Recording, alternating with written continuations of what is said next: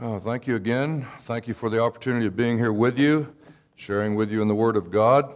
We're going to turn, as I said tonight, to the latter part of Samuel, 2 Samuel. I'll begin reading in chapter 23. 2 Samuel chapter 23. If you want to follow along in your Bible.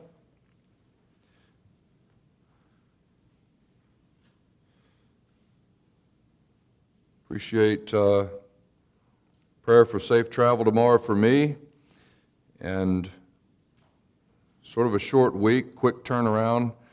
Head for North Carolina on Friday with the large model of the tabernacle, pulling the trailer there for a week of meetings in an area of the country where there are 3 local churches that pretty much are made up of all the folks in the congregations are from the Lumbee Indian tribes that are in that particular area of North Carolina. If you ever happen to cross through there and you cross the Lumbar River, these particular folks are Lumbee Indians, and it's just a different, distinct sort of tribe. But the Lord's done a tremendous work there over the years, and so there are three local churches in that little geographical area, and whenever they have a conference, they all come together, probably be 150 upwards, so, that'll be together for the conference. And it's really a great group of folks. So we'll have special meetings with the large model of the tabernacle, and then get home and do another sort of a quick turnaround on the Monday and Tuesday following to drive to Miami to take the trailer with the tabernacle where, Lord willing, it seems like everything is a go, we'll ship it over to Nassau in the Bahamas, where in October we'll have a month of meetings with the tabernacle there. So it's kind of a busy little bit of a time with a lot of turnaround. And then as soon as I get back from Miami, I turn around and fly to Pennsylvania, but I don't want to bore you with details. So anyway, just appreciate prayer for travels and wisdom and making decisions on where to go and all that kind of a thing. So, and if you don't know what we mean by the large tabernacle, just squeeze in one little other request. I'm trying to work on a Facebook page and a website with a description of the tabernacle model that we use, and it's getting close to being done. And then it'll be a little bit easier to explain to folks. They say, well, is it a full-size model? And I'm like, no, it couldn't hardly be. Is it a scale model? Well, parts of it are. And so it's just hard to say, the large scale model, 50 feet by 15 if we put the whole thing up. So anyway, pray that I can get that social media stuff done so that we can pass out the information a little bit easier and people can understand what it's all about.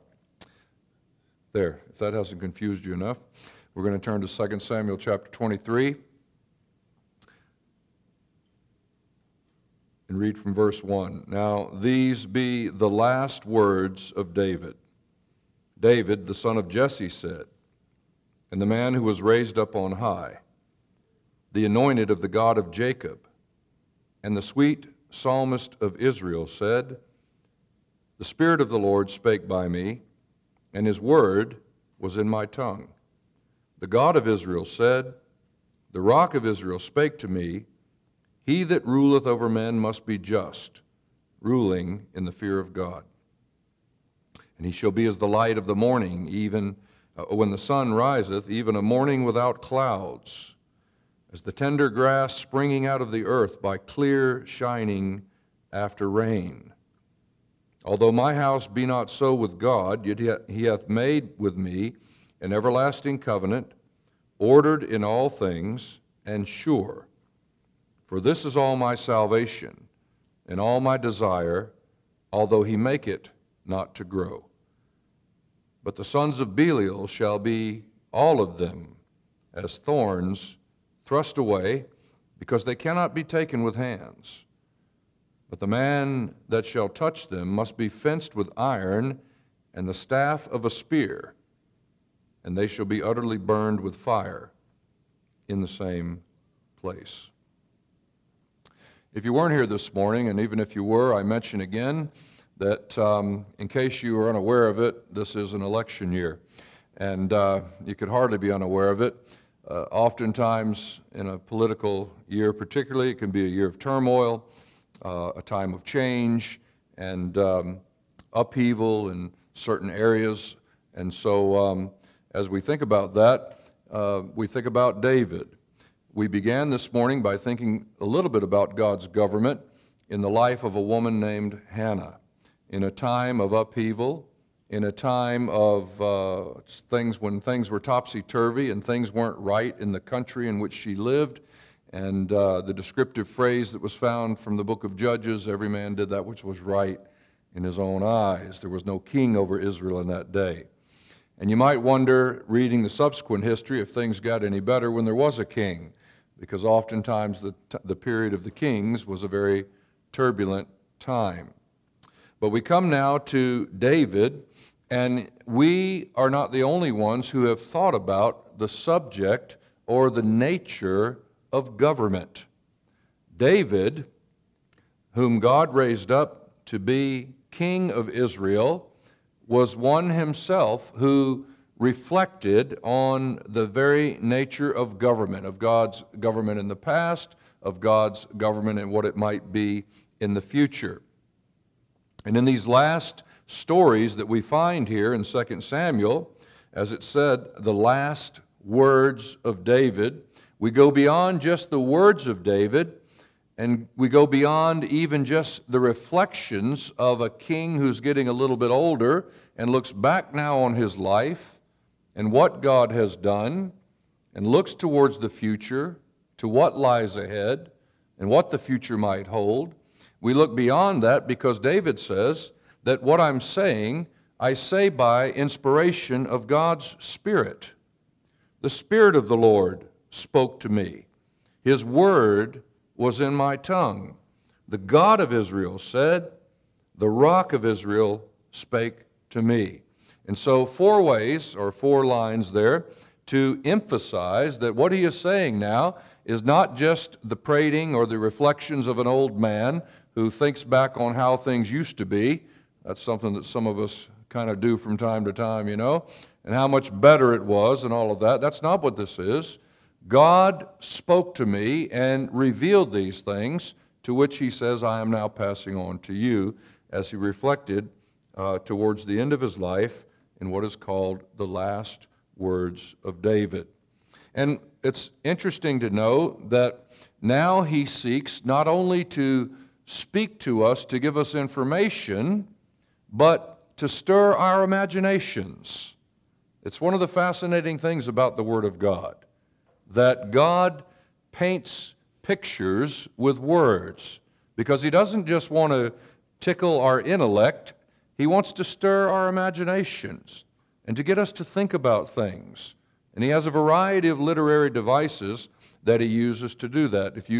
I just was listening in as we were praying, and Justin mentioned that they've just finished in the Monday night study the book of the Revelation. And certainly there's a book again, which isn't just straightforward doctrinal teaching. God could do that. But it's a book that draws on symbolic imagery. Why? Because God wants us to think not only with our minds strictly in an intellectual way, but with our imaginations to think of these things. So he paints these great pictures through poetry to stir our hearts to think on these great things. And we're going to look as well, if we could, in 1 Samuel 22, because there it is where David rehearses how God placed him on the throne. And David, was a unique king. He was a king, not only an emperor, but he became an imperial monarch, because he ruled not only over his own people, Israel, but other nations were drawn to David. The Gentiles were drawn to David. It wasn't just the Jews that submitted to his authority. The Gentiles came and were attracted to him and submitted themselves. So let's look again at a great piece of poetry Matter of fact, in verse 1, David spake unto the Lord the words of this song. And if it sounds somewhat familiar to you, you'll know that you can go to Psalm 18 in the book of Psalms and find it almost verbatim there, what we read in 2 Samuel chapter 22.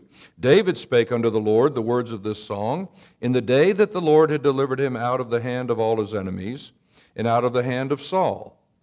And he said, The Lord is my rock and my fortress and my deliverer, the God of my rock, in him will I trust. He is my shield and the horn of my salvation, my high tower and my refuge, my Savior. Thou savest me from violence. I will call on the Lord, who is worthy to be praised. So shall I be saved from mine enemies. When the waves of death compassed me, the floods of ungodly men made me afraid. The sorrows of hell compassed me about. The snares of death prevented me. In my distress I called upon the Lord, cried to my God, and he did hear my voice out of his temple, and my cry did enter into his ears. Then the earth shook and trembled. The foundations of heaven moved and shook because he was wroth. There went up a smoke out of his nostrils, and fire out of his mouth devoured. Coals were kindled by it. He bowed the heavens also and came down, and darkness was under his feet. And he rode upon a cherub and did fly, and he was seen upon the wings of the wind. And he made darkness pavilions round about him, dark waters and thick clouds of the skies. Through the brightness before him were coals of fire kindled. The Lord thundered from heaven, and the Most High uttered his voice. And he sent out arrows and scattered them, lightning and discomfited them. And the channels of the sea appeared. The foundations of the world were discovered at the rebuking of the Lord, at the blast of the breath of his nostrils. He sent from above. He took me. He drew me out of many waters. He delivered me from my strong enemy, and from the hand and from them that hated me, for they were too strong for me. They prevented me in the day of my calamity, but the Lord was my stay. He brought me forth also into a large place. He delivered me because he delighted in me. And so David reflects now back on the fact that this is how God had delivered him.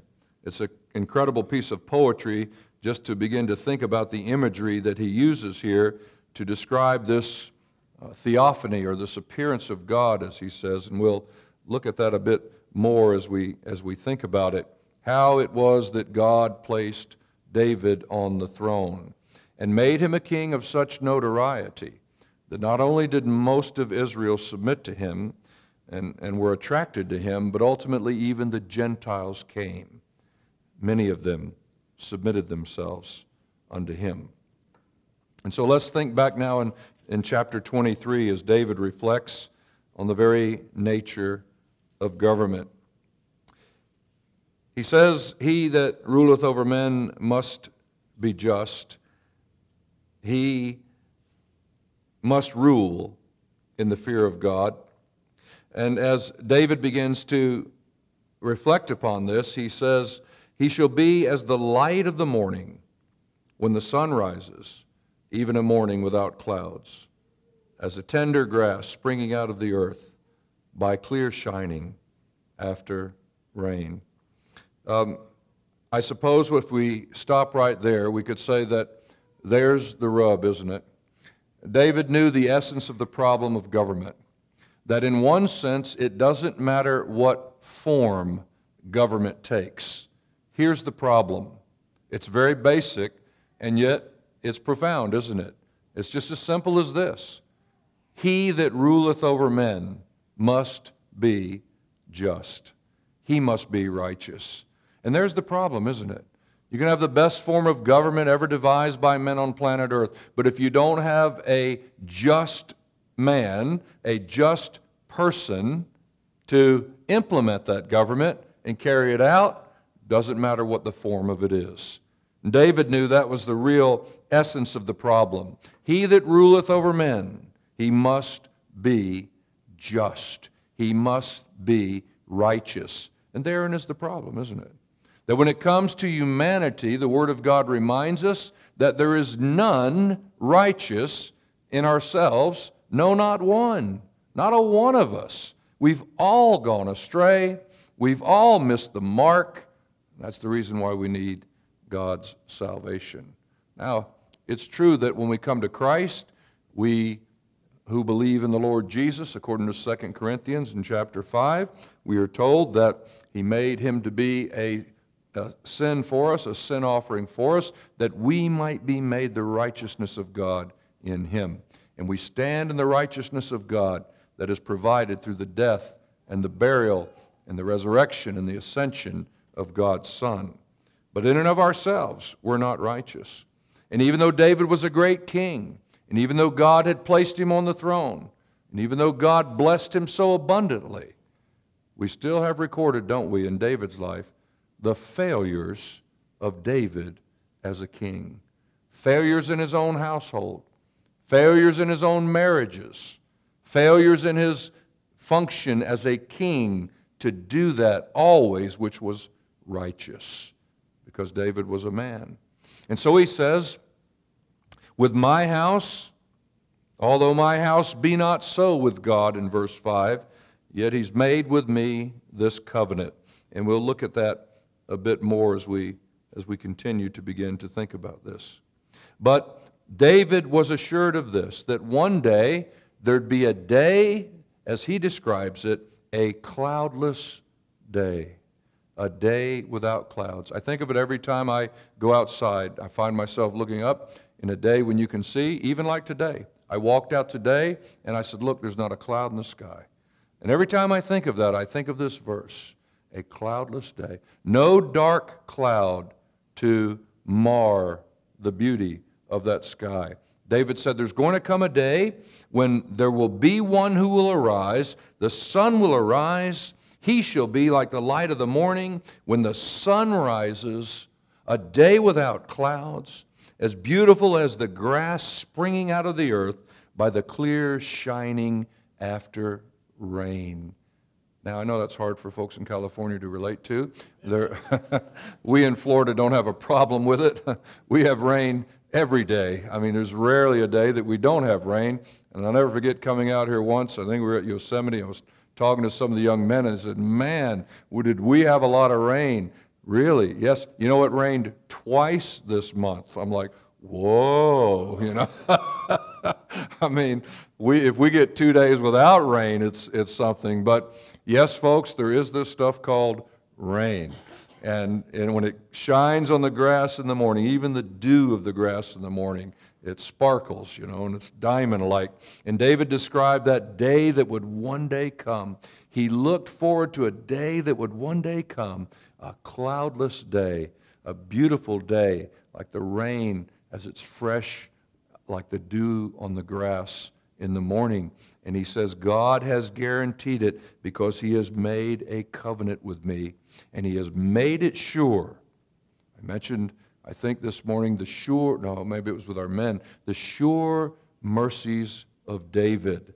That is the guarantee that God made of what He was ultimately going to do through David's successor who would one day come. Now, back in chapter 22, David again, as I said, rehearses how he came to power. Well, you know, as I said, it's an election year, isn't it? And oh my, how the politicians like to tell us all that they have done and all that they are going to do and all the wonderful promises. You know, we live in where we've moved to in Florida now. Our chapel building sits on A1A, and the other side of the street is the Atlantic Ocean. So our chapel building is called Bethany Bible Chapel by the Sea. You know, lovely, right? And we have moved like a stone's throw from the building. I mean, I can walk, you know, to the building almost like you would closer even than the home here almost. We're less than a block from the building, which means we're right there at the beach. And then just 5 minutes away, we've got the beautiful at once beautiful Indian River. You ever travel to Florida, you see the Indian River grapefruit, Indian River citrus. Well, we live right there by the Indian River. And I noticed when I moved there, because it is a political season, all the politicians advertise, I'm going to do, 15 different things, and I'm going to clean up the Indian River Lagoon. I mentioned that to one of the men in our assembly. He said, I've been living here 50 years. For 50 years they've been saying, I'm going to clean up the Indian River Lagoon. And none of them have ever done it. I don't even know if they can. But promises, right? Press releases. What would David record of how it is that God raised him to power? How did he come to authority? Well, you might think, wouldn't you, if David was going to say, I'll tell you how it is that God put me on the throne. One day I went down to visit my brothers, and the battle was pitched against the Philistines. And there came a man that was so big he had a spear like a telephone pole, And all our armies were trembling in their boots, and I was just a young man. But I went up against the giant Goliath, and with God's help I took him down. And everybody began to sing my praises. Saul has slain his thousands, but David his tens of thousands. And it was because of that that God exalted me to be king over Israel. But he doesn't read his press releases like that. He didn't say, it's because I led the nation of Israel into their zenith almost of power. I established territory and gained such territory, and I defeated their enemies, and I was a mighty warrior, and because of that, God placed me on the throne. That's how I came to power. That isn't what he says. It's not his press releases. It's not his illustrious career. He does something which, if a politician does it, and certainly if an Eastern king did it in that day, it's quite unusual. You can read the inscriptions of the archaeological findings of some of the great kings of the earth and that have lived on this planet, mighty kings, at least, and mighty warriors, and you'll read how they conquered such and such a nation and a people, and the mighty battles that they performed and all those kind of things. That's not what David says. David tells us the remembrance of a time of weakness. He tells us about a time where he says in verse 5, when the waves of death compassed me, and the floods of ungodly men made me afraid. The sorrows of hell compassed me about. The snares of death were there before me. And in my distress I called upon the Lord. I cried to my God, and he heard my voice, and he delivered me. David says, there came a time in my life when I was at such a point of weakness and despair. I was ready to perish. I was done. And I called out, and God delivered me. He tells us that God answered his cry. And he does it in such a way that we're not quite sure. Was it a theophany? Was this an actual experience of David? Or was it just a mighty storm, perhaps a great electrical storm or something that took place, and David realized that through the midst of that storm, this was God's answer? We're not quite sure, but that's how he describes it. It was that the Lord himself appeared and delivered David out of that time of distress. He came down. He bowed the heavens, he says. He thundered from the heaven, and he rode upon the cherub, and he bowed down the heavens, and God came down.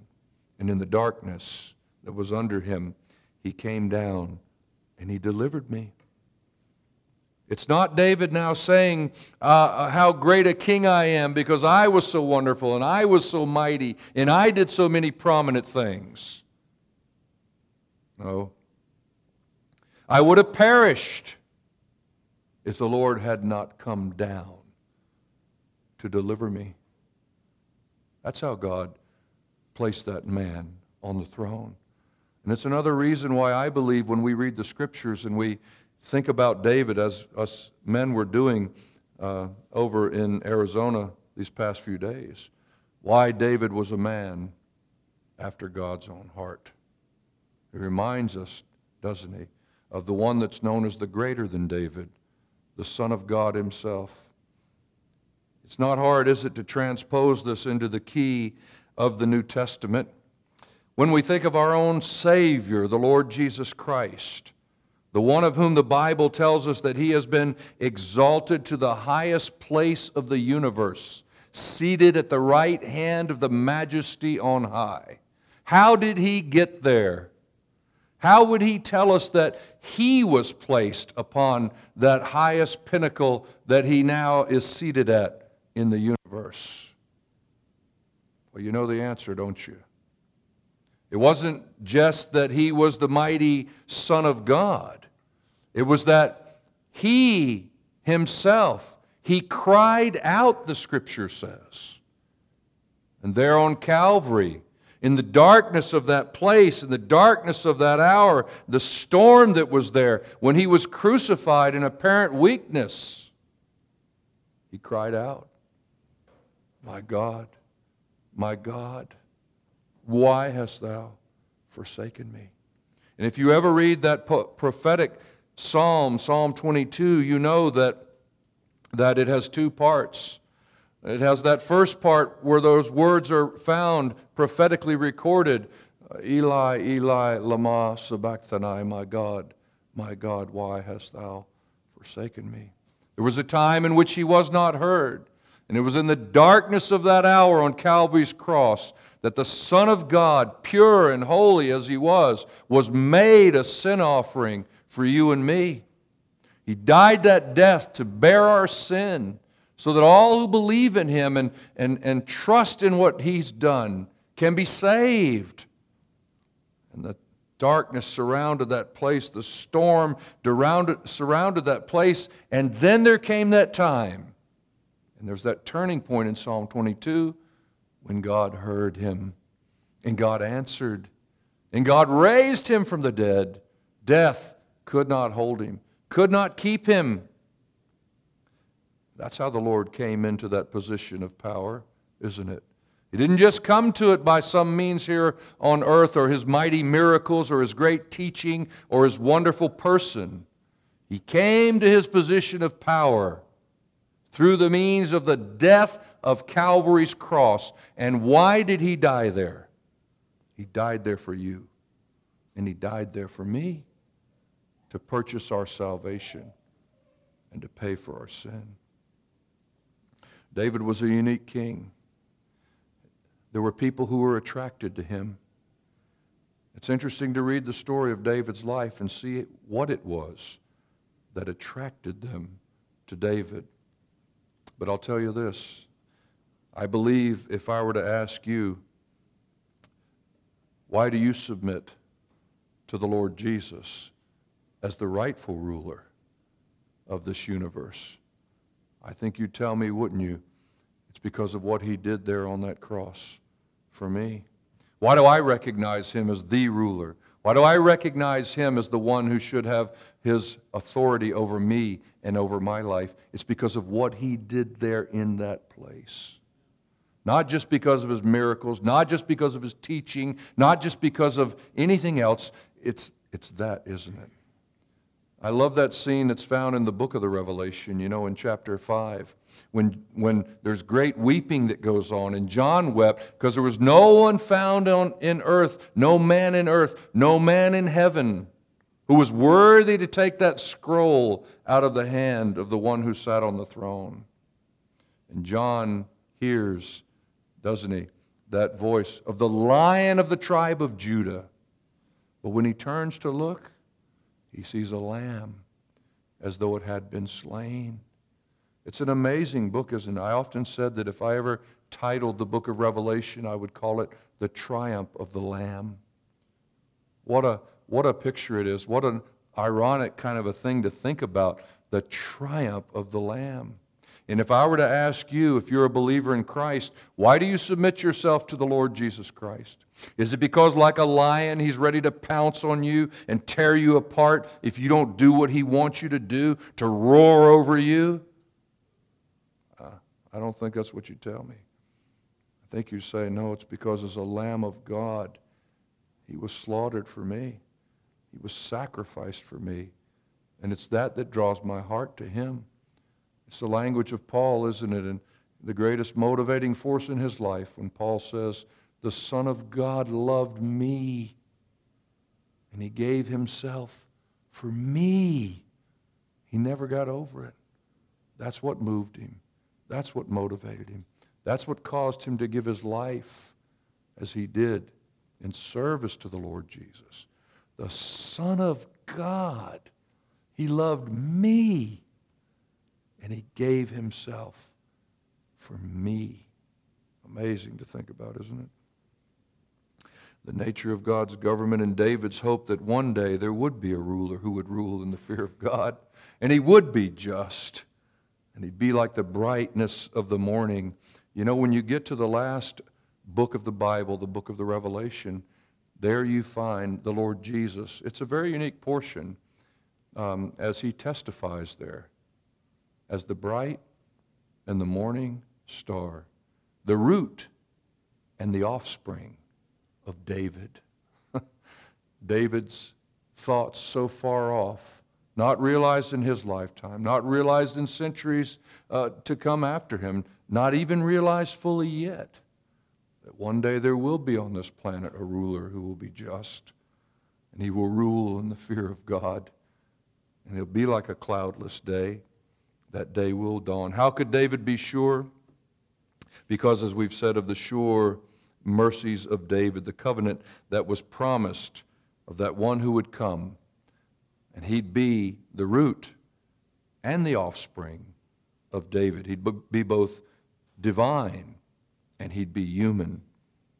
And we can expect a bright forecast. You know, there's a problem, isn't there? And David recognized it as well with those that rule. What do you do about the problem of evil? It's real, isn't it? If there is a God, folks say, it's one of the most common questions that critics will launch. If there is a God, what about evil? Why does he let it go on? And David recognized the problem, didn't he? He says, you know, those sons of Belial in chapter 23 and verse 6,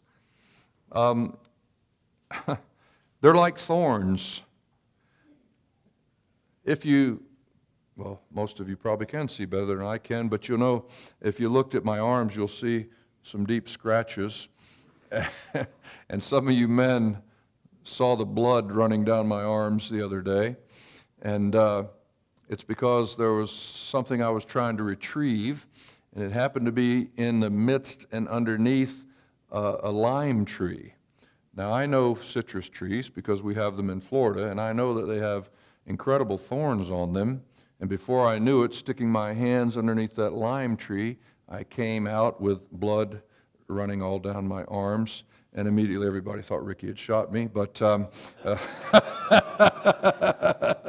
I, of course, let them think that, and helped it out a little bit as well. But anyway, no offense, Ricky, you know we love you. But I tell you, that's the problem, isn't it? David says, listen, the sons of Belial, they're like thorns. The problem with thorns is you can't grab them with your hands. You grab them with your hands, they're going to stick you. The problem of evil is a sticky one, isn't it? Trying to get rid of evil, be careful. You might get stuck. He says, you know, you got to put on a coat of mail. You got to put on an armored suit almost. The man that's going to mess with that, he's got to be fenced around with iron and just take a pitchfork and throw him in the fire. I mean, that's the best you can do with that. A spear and a staff, like a pitchfork, and throw him off into the fire. That's all you could hope to do. What qualifies a person to deal with evil? See, the problem is when you try to root up evil, well, dealing with evil and evil men, what qualifies a person, what qualifies the Savior to deal one day with evil? It's interesting, isn't it? Some of our meeting early this morning, we thought about the fact that he bore the thorns of evil men. They took that crown of thorns. Wonder if it stuck any of their hands, and they knew how painful it was as they plaited that crown of thorns, placed it on the Savior's head, and then with rods beat it down into his brow. O sacred head, once wounded, abused with crown of thorn. He bore the thorns of evil men. He bore the curse. There's only one who knows how to deal with evil, and it's God. And in his time, he'll deal with it. The disciples were taught that, weren't they, in the parables of the mystery of the kingdom of heaven. They'd never heard about a kingdom like that. That's why it was a mystery to them. The Lord gave the parable. He says the sower goes forth to sow, and he sows seed. And the wicked one went out, and he sowed seed too. And they both came up, and you couldn't tell the difference. They all looked the same. Don't try to root it out, he said. You wait until the Lord comes, sends forth the angels at the end of the age. He'll deal with it. Because you try to root it out, well, you're going to mess it up. You'll mix in some of the good and the bad and everything else, and ultimately we can't ultimately deal with it. But he can. He's qualified. And so, regardless of what happens in November, ultimately we have a bright forecast. Let's turn to one closing passage. It's found in Hebrews in chapter 2. It's a great passage to consider. David looked a very long ways off, and as we think in chapter 2 about a passage where we read about humanity